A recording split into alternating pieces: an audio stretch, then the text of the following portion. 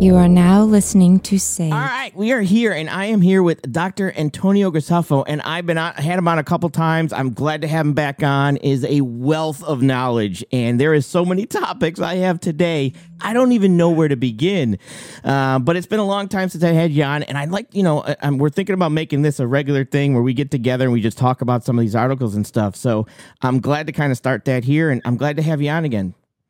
Hey, thanks a lot, Sage. And you know what? The world is a mess, so we could talk forever. Yeah, absolutely. And so a couple of the things I think I want to start with is obviously, I think we should start with here in the United States, because that's what a lot of people are concerned about, because it affects them right now, right here. And then maybe work backwards that way at this point, because this is going to, people want to hear. So we have an issue with our economy, inflation, and some other things. So if you can kind of break down, I think we have inflation, you have hyperinflation and stagflation, and the stages of that. Can you kind of give us an idea on what kind of happened and where we're at and where we could be going with it? Sure.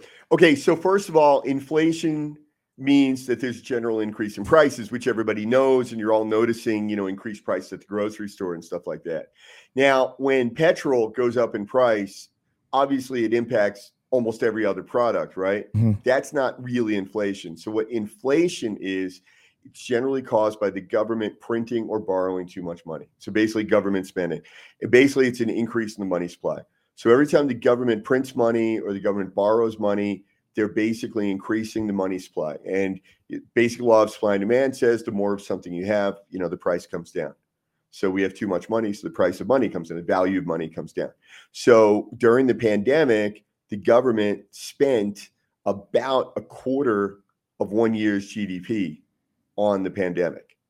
Between the checks, the unemployment, enhanced food benefits, loans, forgivable loans, whatever it was, and the money that went directly into the pockets of private companies. Now think about this: mm-hmm. The law of supply and demand says if you don't want to buy a product, if the public doesn't want that product, what happens to the cost of the product? What happens to the price? I think it goes down. It's going to go down. What if the government orders you to buy that product? Oh. What happens to the price? Well, that's going to go up. Yeah. The government ordered you to buy masks and to buy vaccines in particular, and the government paid for it. There's no way the price will ever come down. They have an unlimited market. As many of these vaccines as they could make, the government would buy them at the price that they decided, right? So, the law of supply and demand is out the window. And you have the government just buying these things up and then forcing you effectively to take them. Now, you could argue private companies forced you, this and that. But in a roundabout way, that's what we wind up with. We wind up with private companies making a product, government forcing you to buy the product. But the government can pay for it. But what are they paying for? They're paying for it with your future tax dollars. Right. So the government spent about a quarter of 1 year's GDP. Now, here's another thing. Are you... Sage, if you saw how much money the drug company is making and the government's going to buy the product and pay you for it, are you allowed to make your own drug company and sell a vaccine? God, I wish, but I don't think that works that way. No. Right. Who gets to make that decision? So the government decides who can sell these things. Right. There's no competitors coming into the market.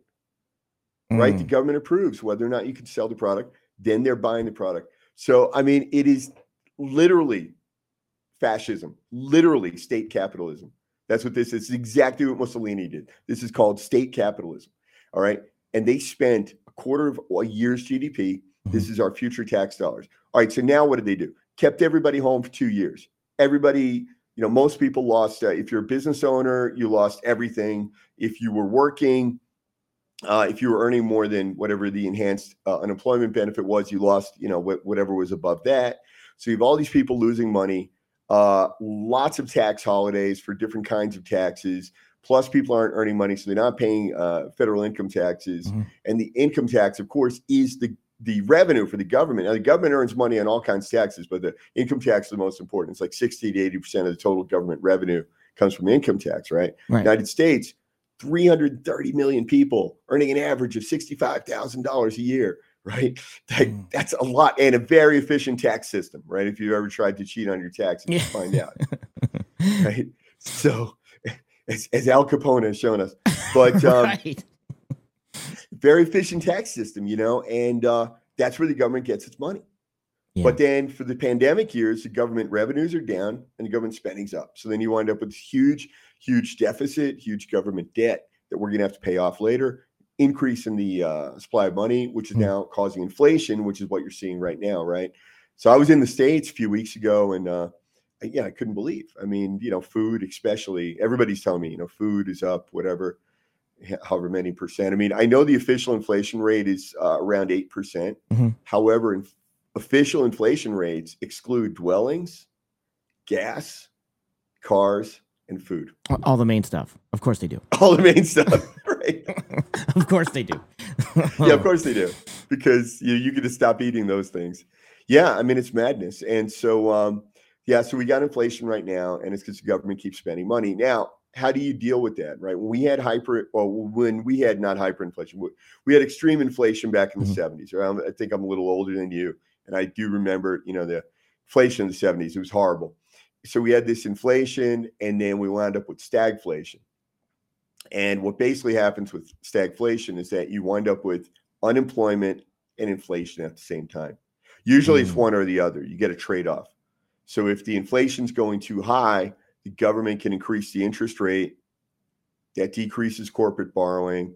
Companies don't expand. They don't hire more workers. So you wind up with unemployment. But the good thing is that it brings down the inflation. And so that's what the Federal Reserve, that is their job. They decide where to set the inflation rate in order to find some kind of trade-off between inflation and unemployment. Gotcha. And during the 70s, though, we wound up with both. And that's what they call stagflation. And it's the most scary condition, because if we have, let's say you have a depression or a recession, right? Well, then what the government can do, the Fed can cut the interest rate, makes it very easy to borrow money, puts a lot of money into circulation. The government can spend money. They can, build infrastructure projects or whatever, pump money into the system. And if you're in a recession, it brings you back up to normal. And the other option is you have inflation. The Fed will raise the interest rate. This will reduce borrowing, causes unemployment, but it brings the economy, cools it off, they say, cooling it off, brings it back to a normal rate of inflation, like for the U.S., like between 2 and 3%, right. 2.5, whatever's normal. All right, so those two conditions, we know how to deal with that. And on a regular basis, the Fed adjusts the interest rate to deal with that. The problem that we're facing right now, we're almost into a situation of stagflation, and that's what we had in the 70s. And that means you have inflation and unemployment at the same time. So now you have people losing their jobs and everything's more expensive. Wow. Right? This is the most painful condition. The 70s were just so horrible, man. I remember, like, on a weekly basis, like McDonald's changing the price on the menu. Like, it was not quite as bad as Brazil. They weren't doing it every day, but it was really like a weekly basis. You notice a difference. And Volcker came in as the chairman of the Fed. I believe he came in at either 79 or 80. And Volcker said, I know how to fix this thing, but it's going to be really painful. Really? And he raised interest rates to 20%. Wow. 20%. Can you imagine? Right? 20%. And 20%. Just so everybody knows, and interest rates being raised to go on anything that the variable rates, if you have a line of credit Cards, sometimes even businesses use lines of credit to pay for their payroll. So now you could be paying 20% on paying your payroll. So those interest rates affect everything from us, just everyday people, all the way up to corporate. So it's not just, the corporates can eat that cost. No, that comes back down to us on the price of food and everything. So yeah. Ouch. Yeah. And the thing is, a lot of people don't realize, again, I don't know how much detail you want to get into, but there's a lot of businesses that function entirely on credit. Like the rental car companies, they don't own the cars. Oh. All those cars that are on the lot are financed. So these companies, when you go in as an auditor, as an accountant, and you look at the books, they've got like mountains of debt and no assets. Like the only assets are like the office furniture, But I mean, of course, it works, right? And they're able to make a profit because they're renting the cars out, and it works. But that is their business model. The same thing with taxi companies. They very often don't own the taxis. They're all financed. Casinos don't have, the billions of dollars can run through a casino. Hundreds of thousands to millions of dollars can run through a casino each day, the amount that they need to operate. So there's a lot of businesses that just function completely on credit. And it's fine. I mean, it works. It's what they do. But it means that when the interest rates are raised to like 20%, obviously it affects everybody. And then it affects certain kinds of industries, much more because they're much more dependent on credit. So Volcker comes in, raises interest 20%, causes unemployment. But within a year, he brought the inflation back down to normal. And then, employment picks up again and all that. So we're teetering kind of on the brink of stagflation right now. It does seem to be better. I did a paper on it about 6 or 8 weeks ago, and things were bad, but it looked like it was improving a bit. And it also looks like it's improving a bit now. I don't know that we're going to hit stagflation. But the problem that we have right now is the Fed is raising interest rates, which is the right thing to do to bring down the inflation, but the government keeps spending money. Right. So that could, yeah. So undoes all the benefit. Yeah, go ahead. So basically what you were just saying was you didn't think we were going to reach stagflation because right now the raising of the interest rates is actually helping inflation, right? It's helping. Yes. So the last thing we would want the government to do would be to give free money to small businesses and people. Yes. So if you can explain this that I got in the mail yesterday, and I will read this for everybody, because this is another reason I of course, I showed you before the show so you knew what was coming because I didn't want to knock you off the chair. But it says forgivable loans for your business. Thrive Maine, and I'm out of Maine. It says applications opens October 4th. Now is the time to get prepared. A program to help Maine small businesses recover from financial setbacks due to the pandemic. Loans will be forgiven when conditions are met, whatever those are, and learn how to prepare your business for application. And it goes into basically says forgivable loan amounts ranging from $10,000 to $2 million. And it's forgiven over 4 years at 25% a year. And I looked into it, and Maine is allotted, just Maine, now I didn't, because I'm from Maine, $58 million for this program for people to go out and get these loans.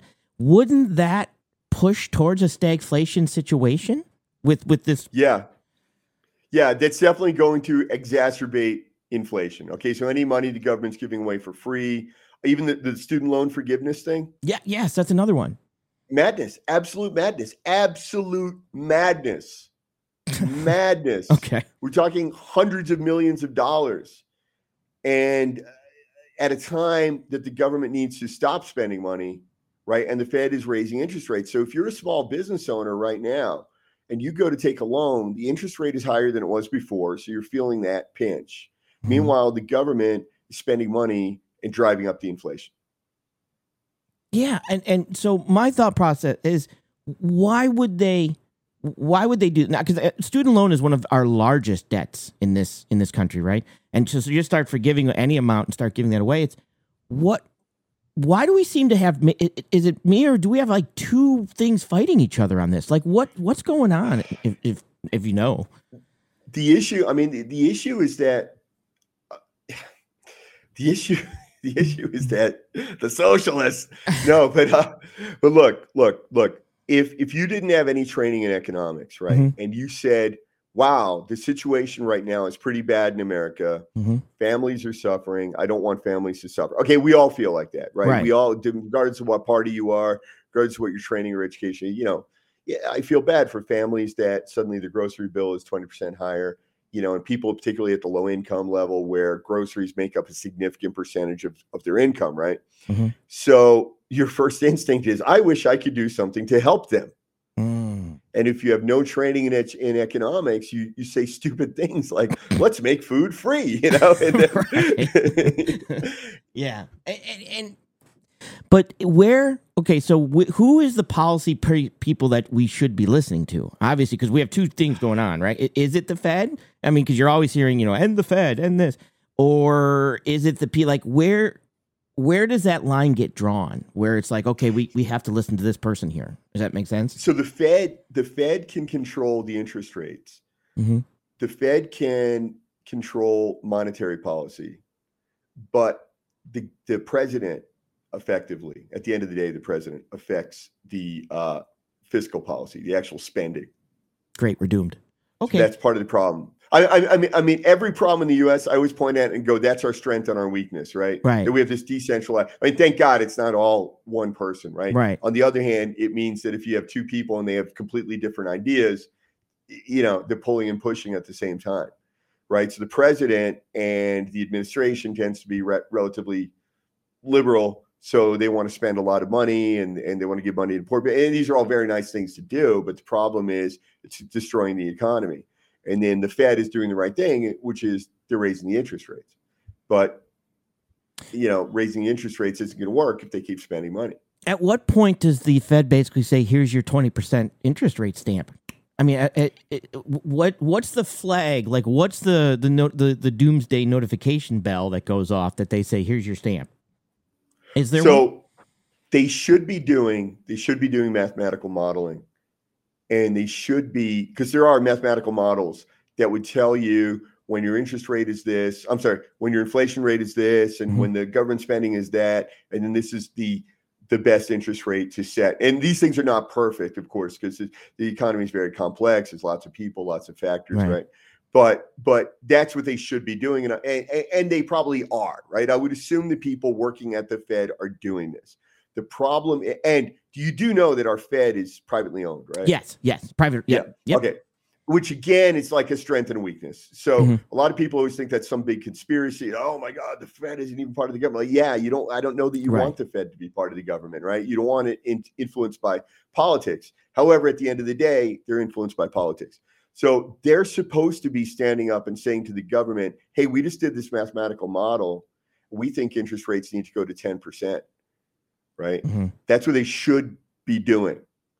Well, no politician wants to go to their constituents and say, I'm going to save you by not sending you checks and by raising interest rates 10%.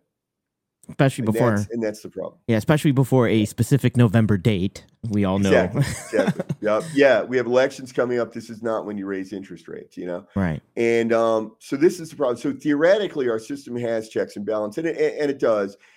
Theoretically, these organs of government should be operating independently, right? They shouldn't, like the judiciary should be independent. The Supreme Court should be making rulings based on legal expertise, their experience, and their interpretation of the Constitution, which is the only thing that they really adjudicate on, right? Is the interpretation of the Constitution of the United States.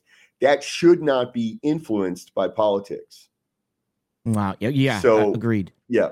So when Roe versus Wade was overturned, regardless if you agree with abortion or you disagree with abortion, you have to understand that what the Supreme Court was ruling, they were not even ruling on whether or not abortion is good or bad or legal or illegal. What they were adjudicating was if the original decision taken by the Supreme Court in whatever it was, 1973, of Roe versus Wade, they were adjudicating whether or not that decision was constitutional. Right. And they said that it was not.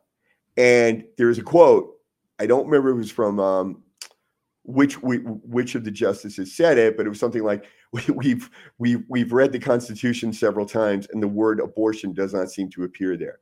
Exactly. So yeah, right. And it doesn't mean it's illegal. And it doesn't mean that it can't go back to the Supreme Court. And it doesn't mean that there can't be a new case, Johnson versus the state of Ohio or whatever, and they want to get an abortion and they go to the Supreme Court. And then, given the facts of that case, there might be a different ruling, right? So people have to understand that. And I read the liberal media, which is basically the mainstream media, saying, oh, this is a dangerous precedent that the Supreme Court could just make decisions on their own. I'm like, no. This is what our system is supposed to be. Right. Right. You have the three branches that, no one rules everything, and that keeps everything kind of fair. Right. And and you're right. For example, it's to have that offsetting non-government, because too much government and we end up, Mao. Right. And so that's a good trade-off. And you're right. It's one of those things that you do want some outside private thought process but you Right. also want some government oversight to keep, you know, Yep. the private sector keeps the government sector on their toes, and the vice versa, right? Just to make sure it's all fair. And I really agree with that, because my students always ask me, they're like, Professor, what am I going to do with the degree in economics? You know, because a lot of them think like they're going to make policy, and I go, no, you're not going to make policy. You're going to make policy recommendations. right. And then they said, but the government's sometimes too stupid to listen to us. I said, no, you're going to make policy recommendations based on the mathematics, based on the facts, and it's up to the government to make decisions that are the best for the people of the United States. Right. So, and I really believe that, and I stand firmly by that, and I love our system. And the example I always give them is teachers complain that their salaries are too low. School administrators complain there's too many kids in the classroom, and they also complain that they don't have enough resources, materials, computers. School is free.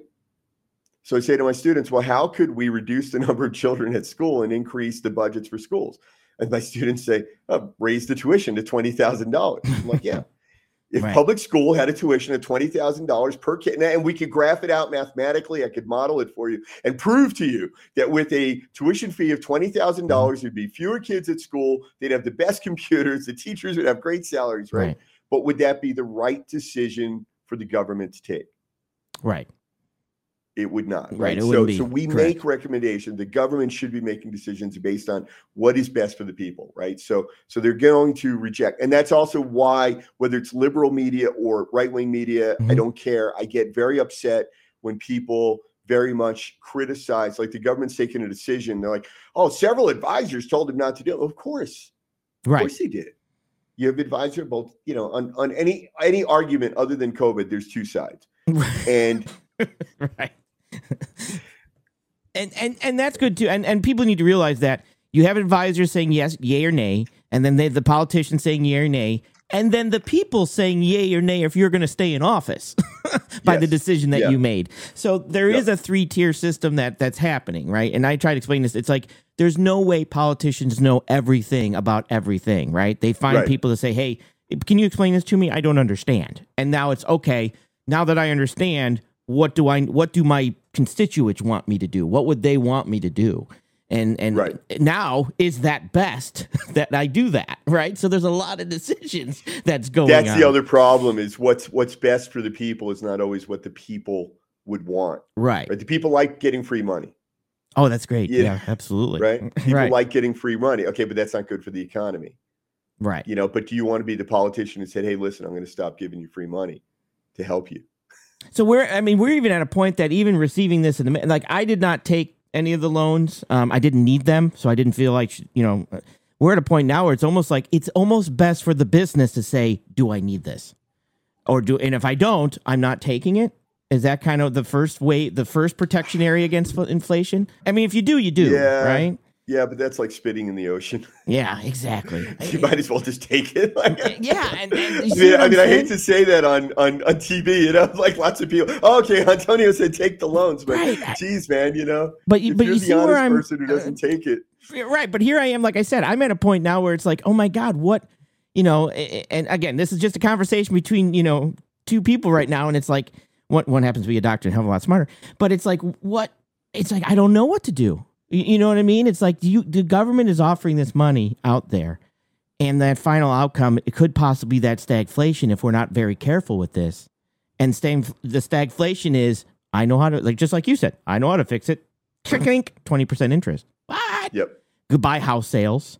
Goodbye, I mean, right. Yeah. Real estate would be an example, right? Real estate's a huge example, right? When rates go up, negatively impacts real estate sales and prices, right? And that's huge. Okay, so let me let me now roll into this a little bit. So now we've got our currency and our situation and our inflationary, our dollar inflating. We are the reserve currency. How does that affect other countries when they're holding that dollar when that country has inflation? We have. So we have a perfect storm, a near perfect storm in the world right now. So with COVID, you have massive government spending, not just in the U.S., but in most other countries.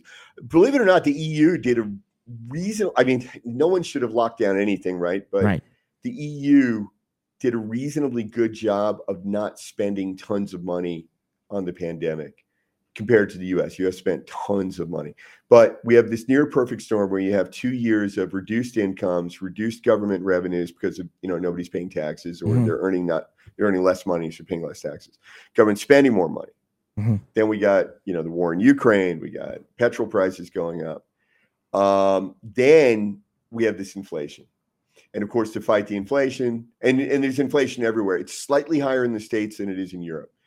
Here in Asia, it is mad. I live in Mongolia, by the way, for people who don't know. And here I think the official rate is 18% inflation.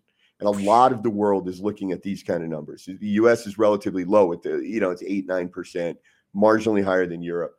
But also when I say marginally higher than Europe, that means an average across Europe, right? So there are parts of Europe that are suffering much higher inflation. But before the pandemic, like I remember the first day that they did the first lockdown, because I worked in Cambodia for a long time, and I know what it is for people to be in poverty. And, something like 20% of the world's population earns less than $2 a day. They get paid in cash every single day so they could buy rice and eat it and get up and work again the next day. Wow. The first day of lockdown, those people missed a full day's food. Right? Wow. This is what this thing did to other parts of the world. As bad as things were in the States, and of course, the States is my country and that's my heart. But I just want you to understand how bad this was in the rest of the world. So now you got that. And then you get these countries are heavily dependent on donors. Right? Guess what? Nobody's donating anything for 2 years, right? And charities all around the world suffering. Here in Cambodia, something like at least, I think, 10% of kids that go to school are receiving money from, those things where you could adopt a kid, $30 a month. Yep. Yeah. And there's a lot of those organizations, and thank God, and they're very good organizations, but there's a number of those, Save the Children, UNICEF, whatever. So put all those organizations together, and almost 1 in 10 Mongolian kids are getting that money.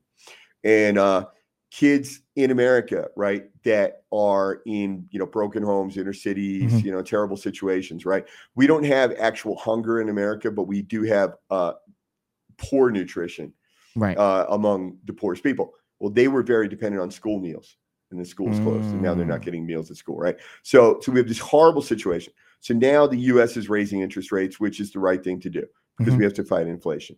But when you raise interest rates, what does that do? If you raise interest rates in the United States, people will invest in the United States. Okay. This is why we're seeing our dollar going up. That's why the dollar's going up. Oh, that's okay. That makes a lot of sense now. So basically, go ahead. There's two things. When there's a crisis, generally people are going to invest in the United States. They're going to put their money wherever they think it's safe. Generally, they feel like the United States is safe. So crisis is already going to bring money to the U.S. And then number two is we're raising interest rates. You raise interest rates, that attracts investment. So now the U.S. is receiving tons and tons of foreign investment. And to invest in the U.S., you have to buy dollars. So they go on the world market, they buy dollars, and that drives up the price of the dollar. And that's why the currency is so high. So the reason why they're investing is because of, one, they're getting a high interest rate back for the money that. So I'm a foreign lender. I'm going to use simple numbers. I give $1,000. I can now ask for a higher interest rate on top of my $1,000 that I just gave. So it creates opportunities for foreign investors because of the high interest rate. Right. Yeah. So in other words, another government might be offering, 1%. Hang on a second. I got to plug in my computer. Yeah.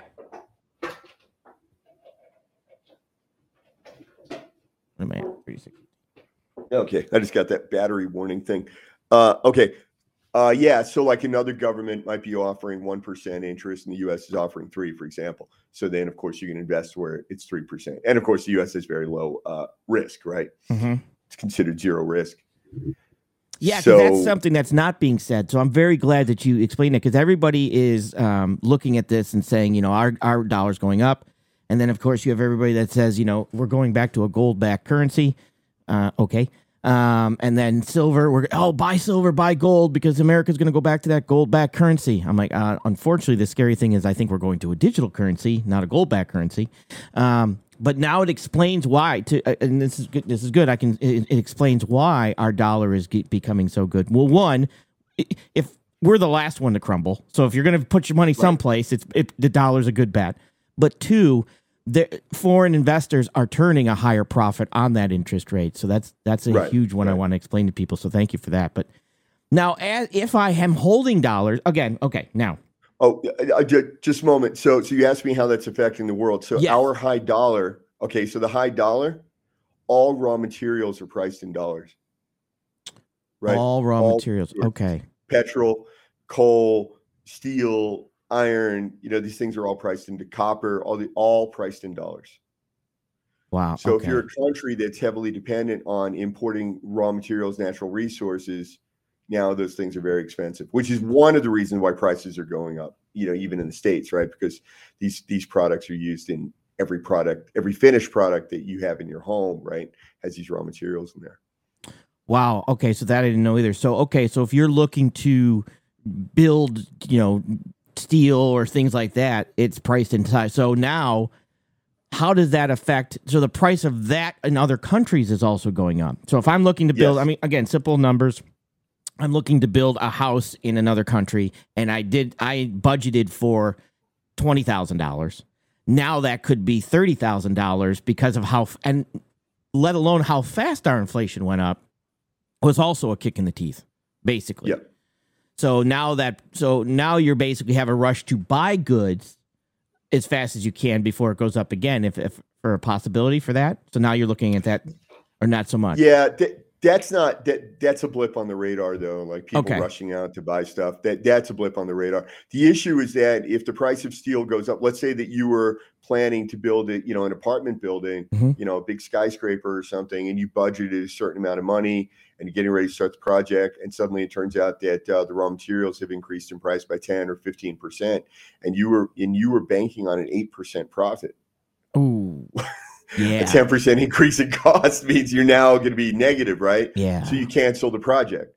So now the 300 construction workers that would have worked there, the guy that drives the gut truck, the truck drivers, like everybody all down the line now loses their job.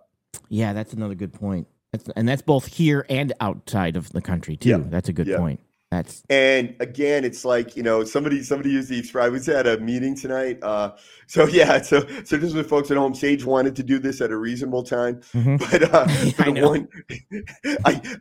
I had another meeting. I had a networking thing here in Ulaanbaatar, right? And this guy said about America, he goes, it's the least dirty shirt in the laundry. Right. It's like the whole world is collapsing, but America's still going to be on top, And is that, and you mentioned that a couple of times in regards to the world, is the collapse, in your opinion, obviously, is it, obviously we have a war in Ukraine going on, which affects, the breadbasket and everything else, but is it that everything from the COVID to the pandemic to the war that just all seems to be popping at the same time, basically? Yeah. Or is there just... That's basically it. Okay. Yeah. And that's basically it. I mean, 2 years of very low revenues, 2 years of very high spending. And then we come out of that, we got inflation, we got, the war in Ukraine, we got, petrol prices going up, potential energy emergency in the EU. It's unbelievable. I spent the whole day today. I was working on a defense report that was wound up. I was supposed to cover several things, and one of them was Greece. Yeah. And when I got into what's going on in Greece, I went, "Oh my goodness!" Like I did not realize what a linchpin. It's right in the middle of because of where it's located. In the Aegean Sea, the Mediterranean, and then with access up to the Black Sea.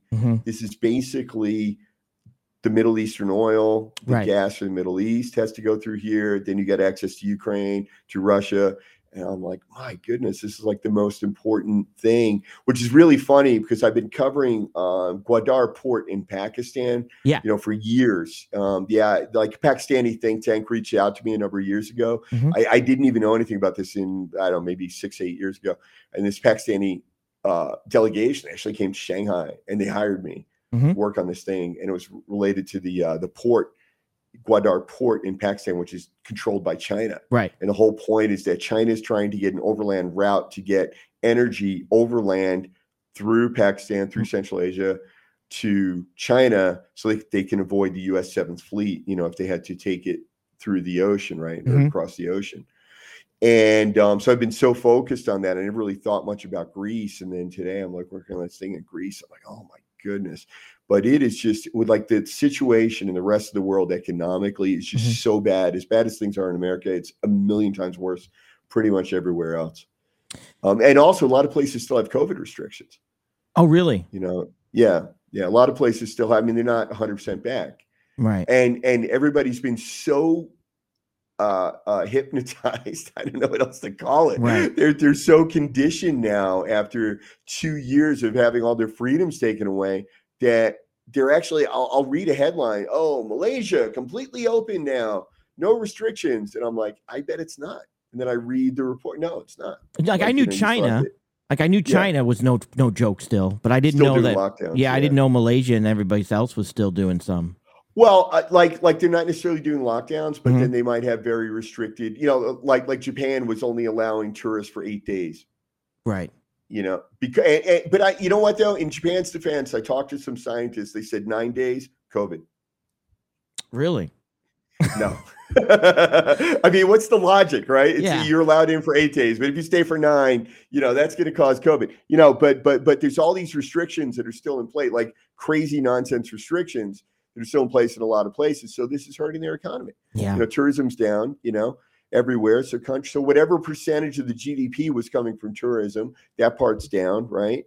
And then, petrol prices are up. And that affects the price of everything. And the big thing about petrol is that it's an input for plastic. Plastic is dependent on oil. 100%. And plastics in everything. Every product you have has plastic in it. And that's why it affects prices so much. But the other thing too that I get a lot of is one, and I'll talk about this a little bit, the gold and silver. People are like, the U.S. dollar is going to go back to a gold-backed currency, and Russia's going to do a gold-backed currency, and China's going to do a gold-backed currency. Buy silver, buy gold. Now, I'm not an investment person, and I do say, if you want to collect gold and silver or something as an investment.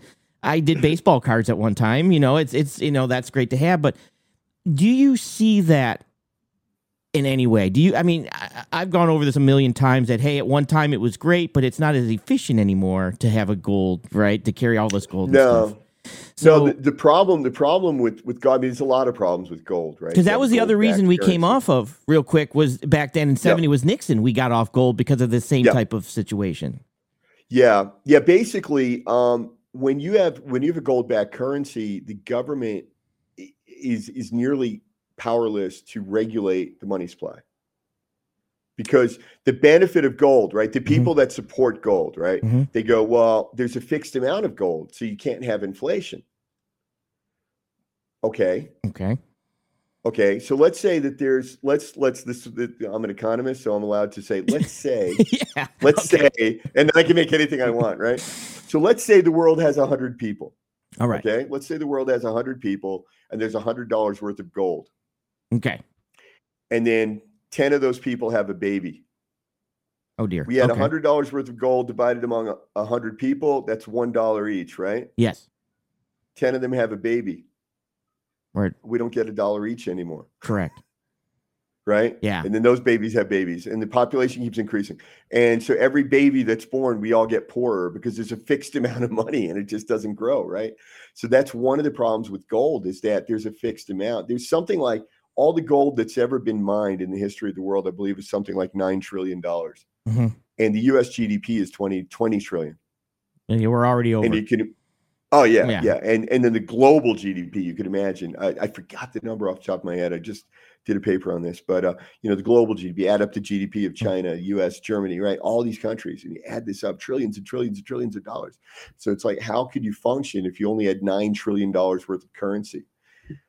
Yeah. So you can't be on a gold standard for that reason. And Warren Buffett was actually the one who turned me on to that argument. I knew all the other arguments like, well, the government can't regulate monetary policy if we're on a gold standard, right? So if you have a recession, the government can't say, oh, we'll increase the money supply. Well, you can't do that because it's gold. I don't even know how credit would work. I've tried to get people who support gold to walk me through it. Well, would there still be credit? Like, would I still be able to go to the bank and borrow money? Because you're arguing that if we have gold, we'll only spend what we have and we'll eliminate debt. Okay, well, so there's going to be no credit. How would anybody build anything? Right. Like skyscraper, 747. How, there's only, I think, what there's like 200 billionaires or something. Like, how many people could afford to build even one airplane? Yeah, I'm not it. Just so everybody knows. Yeah. No, I couldn't even. Yeah. They don't even let me work on an airplane. Actually, they might not even let me fly in an airplane anymore after this video. No, so we do see other countries going to a central bank digital currency type money. Now, what is that like? At some point, what is that kind of, because we know China's there. China's definitely a huge push for that. They're doing it. They wanted to push it during the Olympics.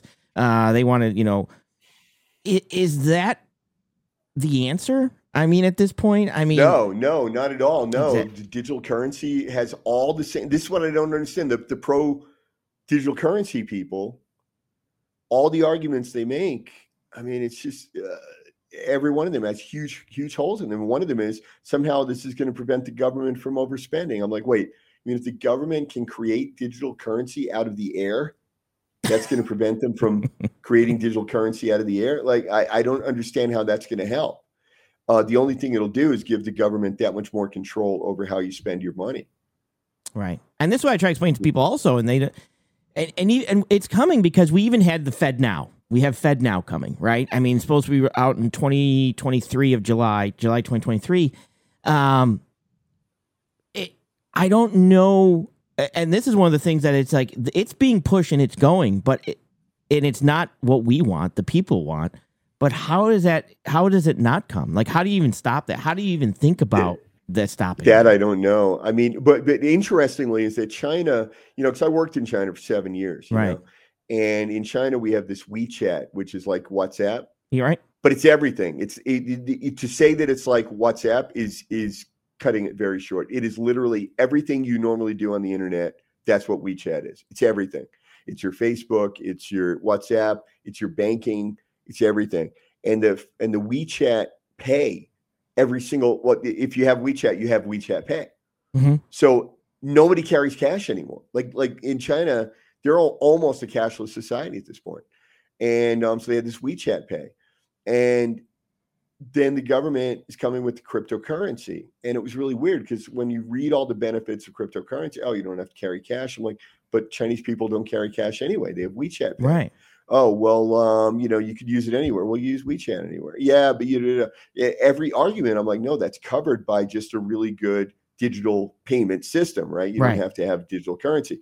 And sure enough, they roll out this digital currency in China and nobody wants it. Even Chinese people do not want it. Oh, really? Yeah, because they have WeChat. Why do I need a digital currency? I have WeChat. With real money in the bank. Are they and I'm glad we brought up China. Are they forcing it now onto them?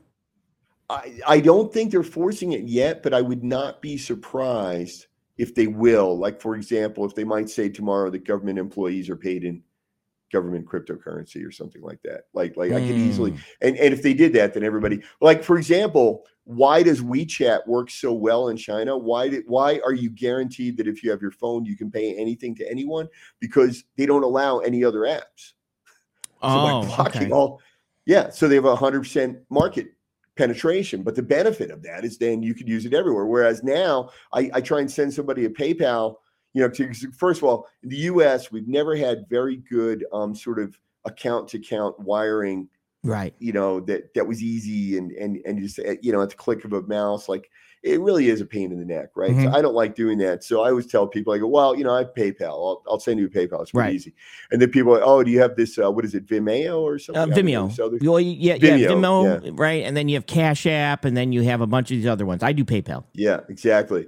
But in China, because there's only one, it's really convenient. Everybody has WeChat. And you don't have to ask somebody. That's the other thing. Like if I want to send money to you on PayPal, I got to call you or send you, hey, what's your PayPal? Email, right? And with China, if you're on my WeChat, I can just send you money. It's like literally that simple. Click of a button. Wow. Well, so why would they? Yeah, go ahead. Yeah. So, okay. In regards to China, one of the other things I want to talk about we even talked about this. China, and we can use the word because I asked permission and he told me he'll even say it now, is actually imploding. There's no, I mean, there is a possible, we're not there yet. The economy, right? Not the country. Yeah. The economy, you're even very close. I mean, it's almost there. You're almost ready to say it fully. The word implosion, right, is actually happening there. What is going on? Yeah, I don't like doomsday, predictions, right? Right. Because they never come true, right? Because they negate human action. Like humans, if humans see, for example, the sea rising very slowly, they will they will take action against that. Like it's just not going to happen. But with the Chinese economy, for the first time, I just finished a report a couple of days ago, and I went, oh my God, I think for the first time, I'm beginning to believe Chinese economy is going to collapse. Now, I don't think that collapse means it's going to be Mad Max. Right. I don't think it's that on The Walking Dead or something. It's not going to be like that kind of a collapse, but I think it'll be a collapse where like China's growth rate is going to drop to normal levels, like, 2% or something like that, the same as the US. And I think that they're going to be, that their technological advancement is going to grind to a halt, right? Because of that. But yeah, that's what I believe. And the reason why, and I'll tell you what. So everybody keeps talking about the debt bubble in China, right? Yes. So China's public debt is like 300% of GDP. Okay. Something a lot of people don't realize. So people, if you're going to go fact check me and you're going to come back in, no, it's only 68%. Look again, that is government debt. Oh, okay. Government debt is 68%. Public debt is everything. It's almost 300%. Maybe it's like 280, 270, right, of GDP. All right. So what does that mean? So we have in China the same problems you have everywhere else, except ongoing COVID lockdowns. And people are afraid to spend money. Where right now, Americans are spending money, right? A lot of Americans are spending money. They, probably the pandemic nonsense, that the lockdowns and all that are probably behind us. Most people, I think, are confident to sort of spend money. Consumer spending's up in the States. In China, people are terrified. If they have cash, they're holding on to it because they go, hey, there might be a lockdown tomorrow. I'm not allowed to go to work for 6 months. So they're not spending their money. So consumer spending is down, which of course then means jobs are down. And in China, the unemployment figures are very misleading. Like the unemployment figure is less than 6%, I believe, right now, right? Youth unemployment, 20%. Really? 20%. Yeah. 20% of young people are unemployed right now. China just graduated the largest cohort of university graduates, something like 11 million. 11. They normally graduate like 8 million a year. And I think this year may have been 11 million kids graduated college, entering the job market. 20% of them are unemployed. 11 million. Right? 11 million kids are going into the workforce. Yeah. I think it might be like 10.5 million. Somebody's going to fact check and write in. Yeah. And the other reason why the Chinese unemployment figures are misleading is that it does not count the migrant workers. So the migrant workers, now these are Chinese citizens, right? So it's not like the US where we might be talking about, foreign workers. That conspiracy theory, because that's not true. So you have these people that are registered as living in the countryside on a farm somewhere. That's their registration. But in reality, to go to Shanghai, to go to Shenzhen, they go to the big cities to work in the factories, and that's how they actually make their money. And that's the bulk of the factory workforce. Is these? It is estimated that there's 250 million of these people that go from the countryside to the city to work in the factories. Can you imagine 250 million? Which is right about the size of the U.S. workforce. So it's like, I think it's bigger than the U.S. work. I think the total labor force in the U.S. is like 200, 220, something like that. So like just migrant workers are already more than the U.S. workforce. Now these people go from the countryside to work in the factories. During the pandemic, these people weren't allowed to travel. Oh, right. You just lost. They weren't allowed. Yeah. They weren't allowed to travel. And the ones who made it there, because they're desperate, right? So I got to get to the city. So somehow they got there, right? Some combination of, whatever, cars, planes, trains, automobiles, and donkeys, right? So they get there. Oh, I'm sorry, the factory's closed. COVID. Oh, that's another thing. That's a lot of people showing That's up. a lot of people. That's a lot of people, and that's another aspect. Then if you want to go to the hospital or you want to put your kid in school or whatever, they say, show me your ID card because it has your birth number on there. It's called the HUCO number. Then they register your birth when you're born at the place where you're born, and your rights are dependent on where you're born. So if you're born in the countryside like that, you have very little rights, and particularly in the city, you have none, right? Because you're not from there. Right. If you're from Shanghai, you get to use the Shanghai facilities. If you're not from Shanghai, you're not supposed to be using them. So these people just wound up screwed. Anyway, now you've got rolling lockdowns. Right. So you got these people. Number one, I am guessing, I have not verified this, I would have to believe that a lot of these people are not even trying anymore after 2.5 years. Yeah. They're not, and then a lot of them, they did try, right? So they go to the city and they're working now, and then there's a lockdown, right? Suzhou was under lockdown. Shenzhen's been under lockdown. Shanghai was all over the news. But when Shanghai was locked down and it was all over the news in the States, something like 300 other cities were on lockdown. Yeah. That I remember. And that's just a few weeks ago. I mean, what does that mean for us? Like, what is a China? How much dependency that we have? Obviously, as you know, we buy everything from China.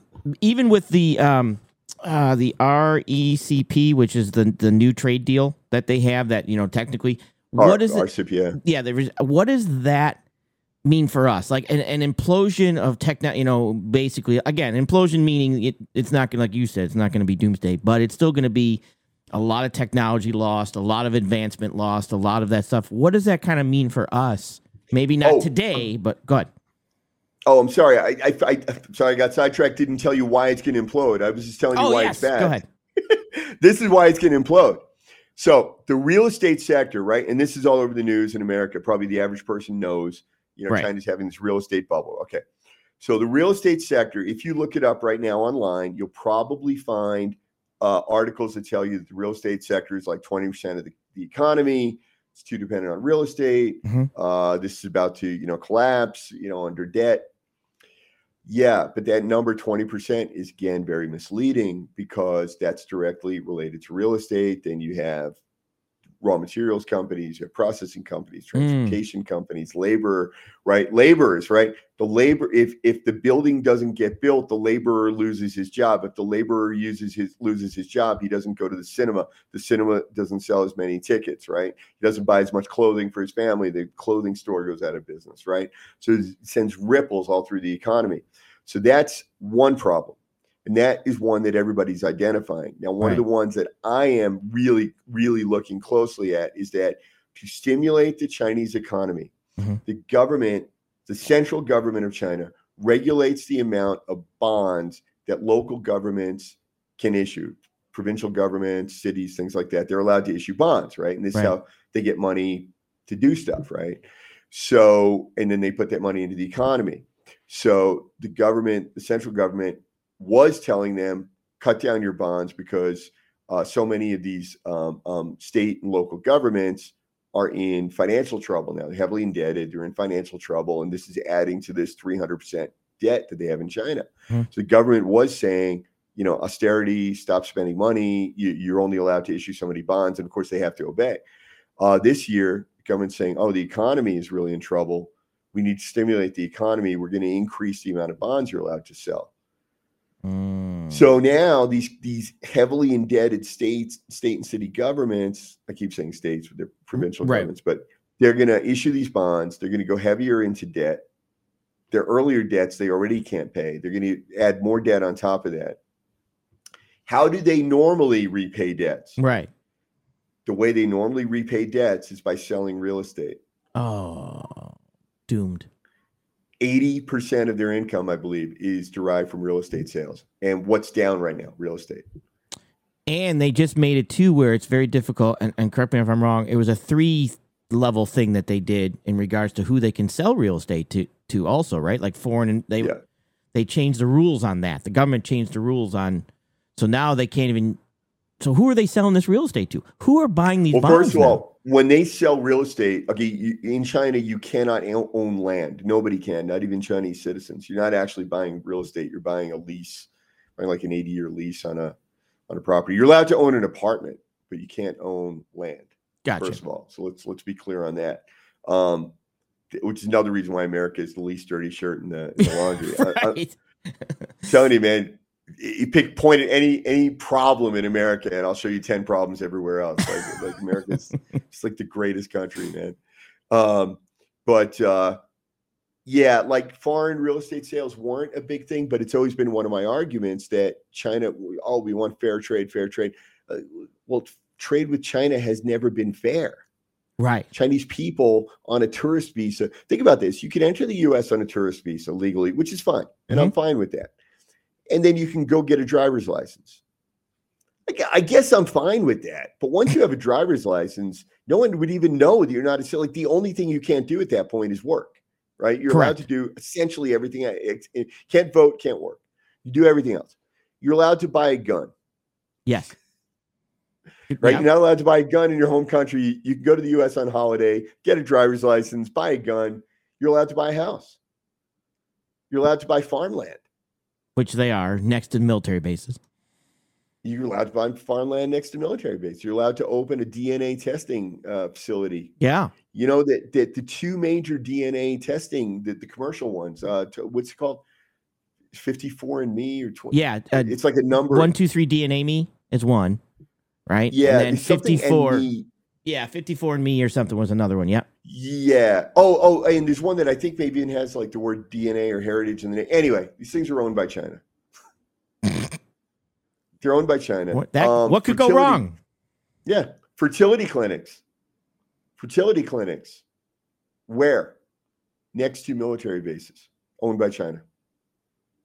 Wow. Yep. Yeah. So, and again, they're picking up. It's lawfare, so you can't. It's very difficult. You know what I mean? They're using lawfare against us. These are our laws. They're just playing by the rules. It's legal. It's legal in the U.S.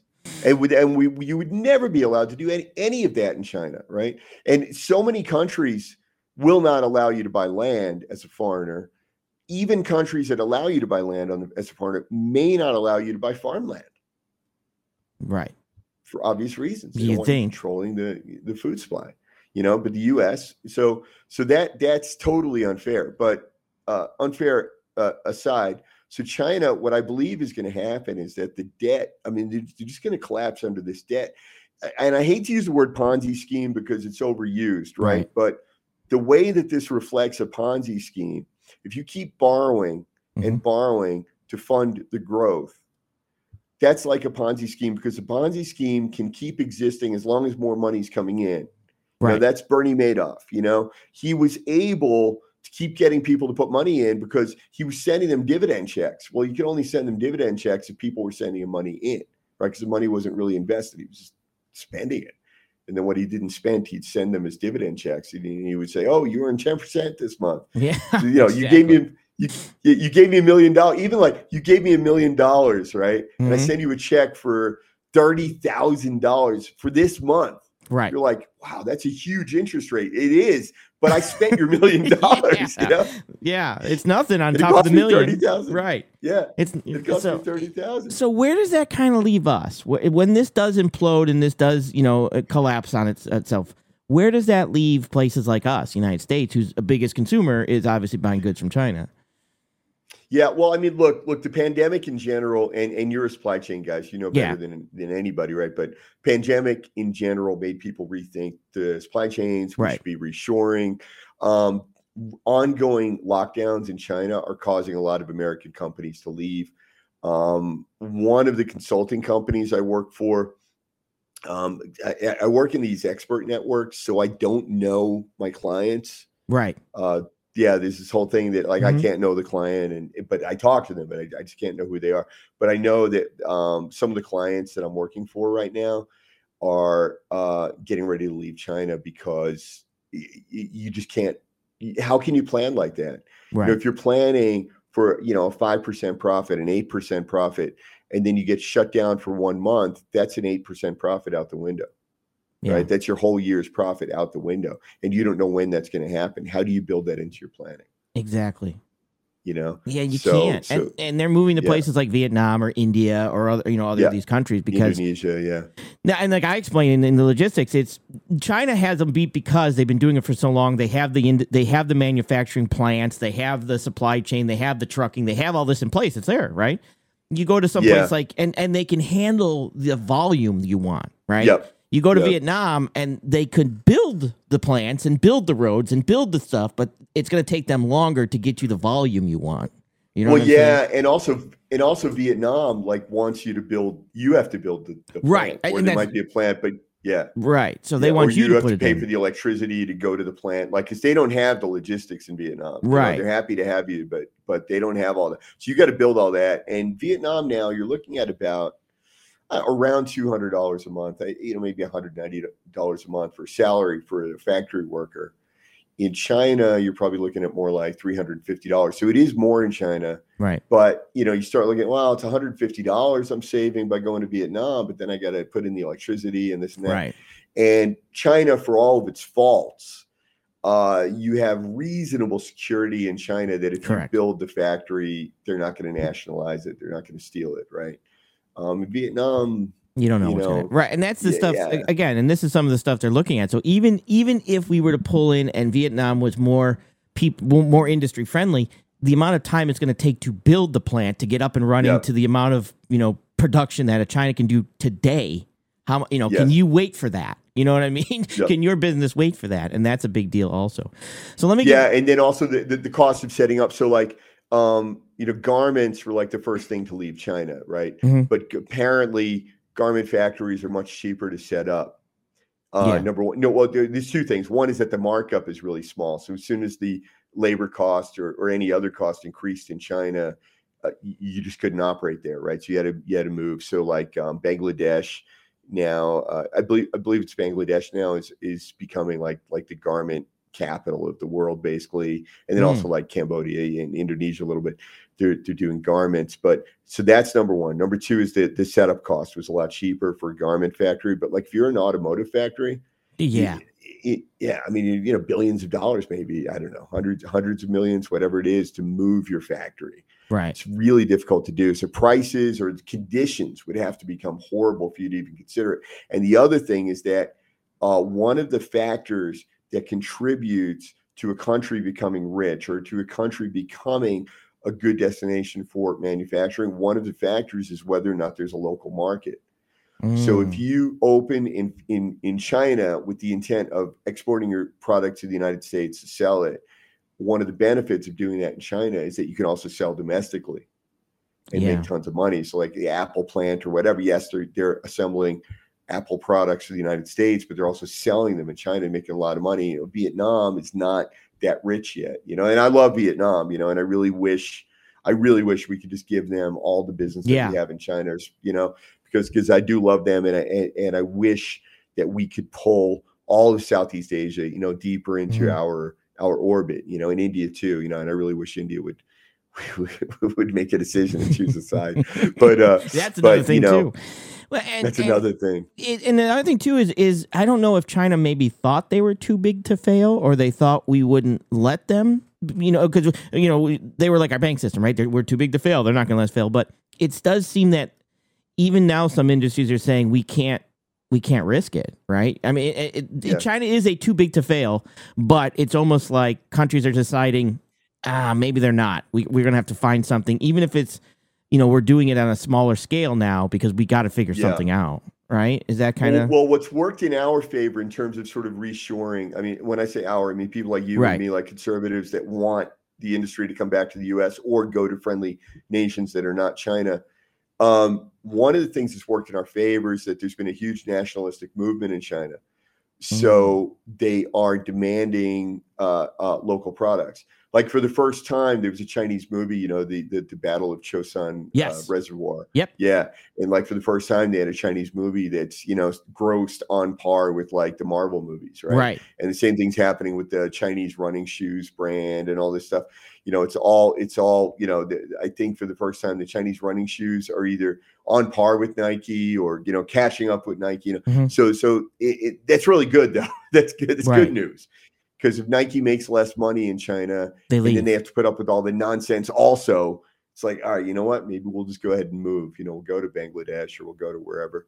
And we want to thank Nike because, unfortunately, Nike, you went there. They stole all your technology, and now they're making sneakers. So good for you guys for not paying attention. But allegedly, either way. So one other thing I wanted to kind of talk about real quick was Brics, and regards the fact that Brics and the threatening, or they're throwing it out there with Russia and everything about a second reserve currency, or them taking over the reserve currency. What is there a possibility for that? I mean, is that something that, I mean, obviously one of the reasons we've talked about this before is we're a great reserve currency is people know we're going to pay our debts, right? They know that the United States is good on their credit. So that's a big influencer, because at any time you think we have sanctions, try upsetting China. You're going to see sanctions like you've never seen before if they're the reserve currency, right? So is Brics a viable solution for them, and is it even feasible in your opinion? It's not. So the U.S. has, as you said, the U.S. is a reserve currency because everyone knows we pay our debts. Number two, commodities are priced in dollars. So countries have to keep dollars in order to buy commodities. So what would you do with a Brics currency? If you were holding Brics currency, what would you do with it? You could only trade it within the Brics countries, correct? Basically, yeah. So as technology, so let's say, and we, if we don't give it away, or have it stolen from us, we advance on intellectual property and technology here, right? It's a huge thing we do. So down the road, we can say, well, if you want our technology or our intellectual property or anything like that, you know, our chips or stuff that we're pushing towards now, you're going to have to pay us in U.S. dollars. So either way, you're still going to have to hold a U.S. dollar. It's not going to go. It's not going to go away. It's not like Venezuela, which, you know what I mean? Holding the U.S. dollar is because we're still able to produce, you know, advanced technologies and things and like that. You still have to hold that. But I hear a lot of people saying, oh, it's all going to go away. It's going to be like Venezuela. No, it's ridiculous. And the other thing that we have, though, is the SWIFT system, right? Right. So you've got, you know, thousands and thousands of banks around the world that are on the SWIFT system, you know, which functions with dollars. Right. And if the U.S. doesn't want you on the SWIFT, you know, you essentially can't do import and export, you know, because you won't be able to receive payment or send payment. You know, so like China has a oh gosh, what was the name of this thing? They have this organization that they formed like with Russia to be able to circumvent the dollar. Right, in the SWIFT. Yep. And no, yeah. Well, so there's the SIPS, which is the Chinese which is the Chinese SWIFT basically. But the SIPS, there's like nobody on it, right? Like one of the issues is other countries have to be on it, or else, you know, it's useless, right? You know, and Russia has one too. Russia has also a SWIFT alternative. It's actually in place, and they only use it for communication because it can't actually handle transactions yet. And again, it's only like, you know, 3 or 4 countries that are even willing to do it. It's like Iran. It's like the rogues gallery. It's so funny. It's like Iran, you know, Bangladesh might join it now. Right. You know, I'm like, yeah, they're going to put us out of business. But this other one I was talking about. So the province that borders right on Russia, right? Mm-hmm. So they have this agreement with Russia, and they're physically moving cash, like in trucks.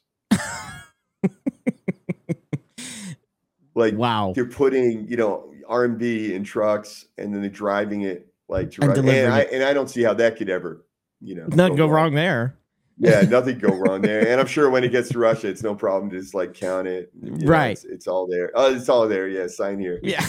Yeah, but I mean, you know, you have to be on the SWIFT. I mean, you have to be on the SWIFT, and you have to use dollars. So So the strength of the dollar is a big benefit for us. The security of the dollar is a big benefit of us. The fact that we control the SWIFT, that's a benefit to us. Now the Brics. The funny thing is, the Brics is proposing to have a Brics reserve currency, Right? And the Shanghai Cooperation Organization, which is also led by China, is also proposing a reserve currency. And I love it because it's like China has proposed two different reserve currencies and then two different trading systems, for money, which would be the Russian one or the Chinese one. And I'm like, oh, good. I hope they come up with the third one and the fourth one, because it only works if everybody agrees, Right, and because this is another big topic that's usually said is that in regards to the dollar and the fact that you're going to wake up tomorrow and your dollar is going to be worth 10 cents, and I'm like, no, we still have things that we sell. In being legit, we still have a lot of things that we sell. Is it a threat? It's not the best thing, right? You don't want a Brics currency, but you can't stop it, right? If they want to group together and be their own little team, well, they're gonna do that, and you sanction and you do stuff like that. But it's not, and even somebody mentioned that there could be more than one reserve currency. I can't remember if it was the Fed chairman or whatever, that there could be, but the U.S., it doesn't go away because there's so many other countries that need it.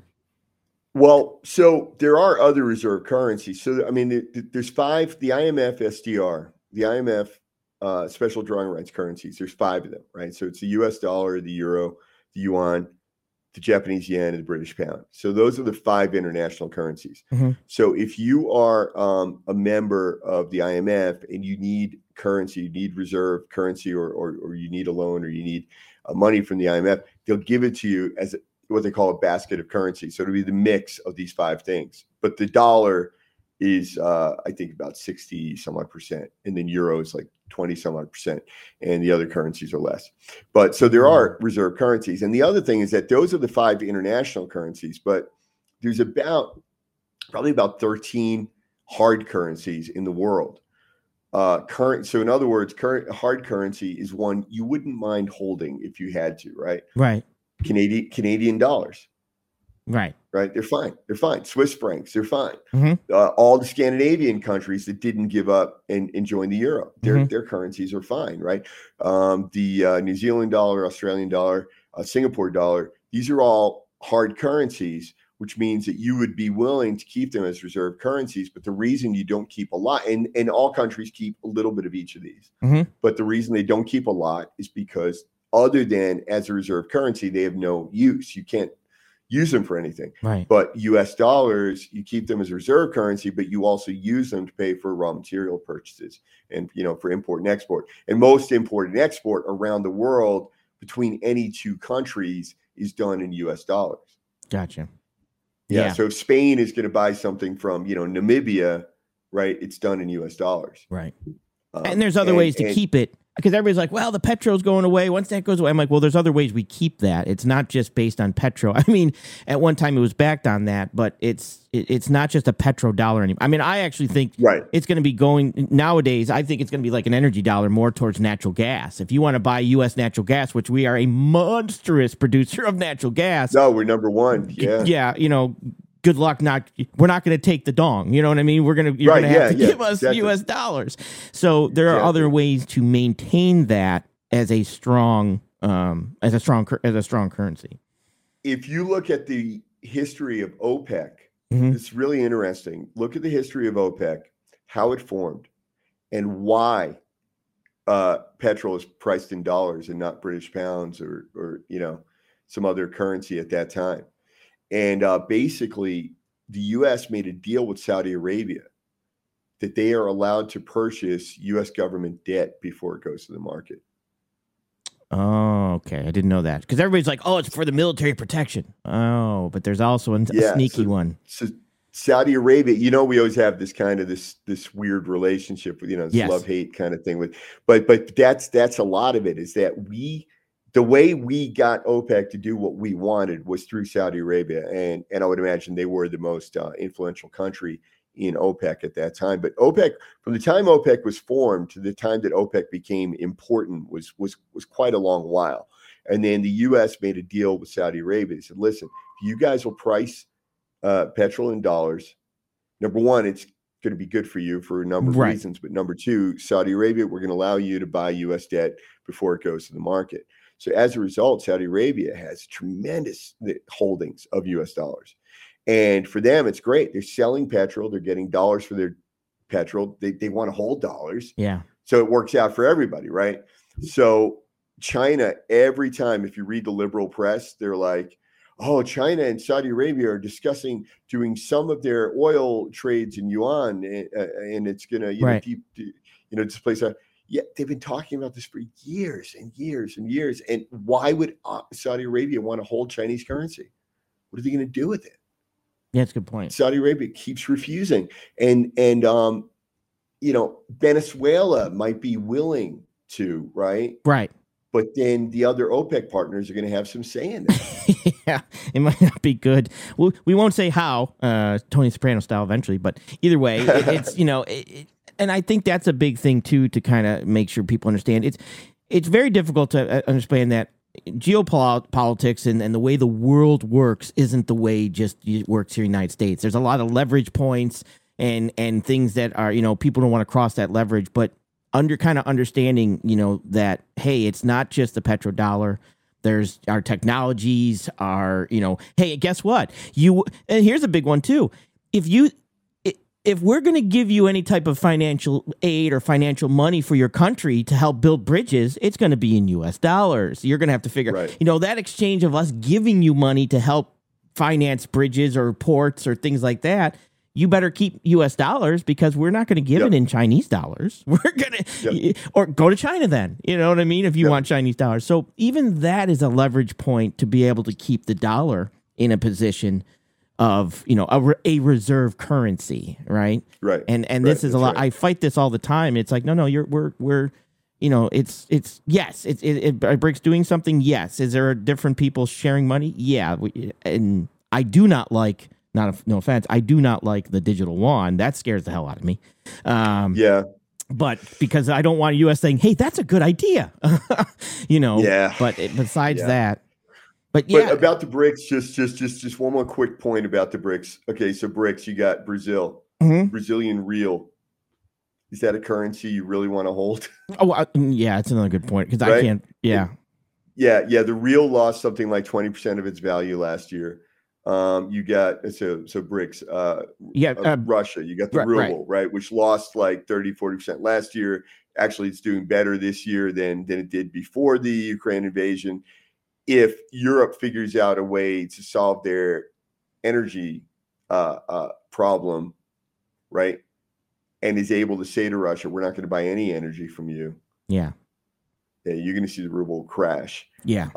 Then you got India, which is the rupee. I mean, do you want to hold rupee? Again, lost about 20% of its value over the past year. South Africa.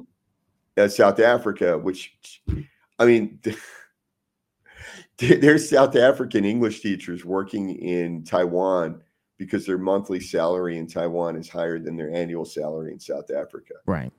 And then, of course, China. So, China. China's the one exception. Right. That's what I'm saying. It's the only one. That's the only one that makes me nervous would be China and the digital yuan and the U.S. saying this is and I see the Fed now coming into that. And the last thing I want the government doing is completely controlling my money. Just maybe that's just me. But that's not something I want them to have complete access for. So, I mean, like if there's a government digital currency, so I've done a couple of papers on it, but I'm not an expert on digital currency, but I've done a couple of papers on it. And my theory on government sovereign digital currency is that the only way it can work is if they ban private cryptocurrency. Right. Yeah. Right? The same way you're not allowed to create another currency in the United States. It's illegal. And I do believe that's a possibility, and they use the private sector to learn the technology to eventually say, okay, look, we're going to go ahead and have to buy you guys out, or however they're going to handle it, or crash it, or drive, you know what I mean, at some point. Crash it.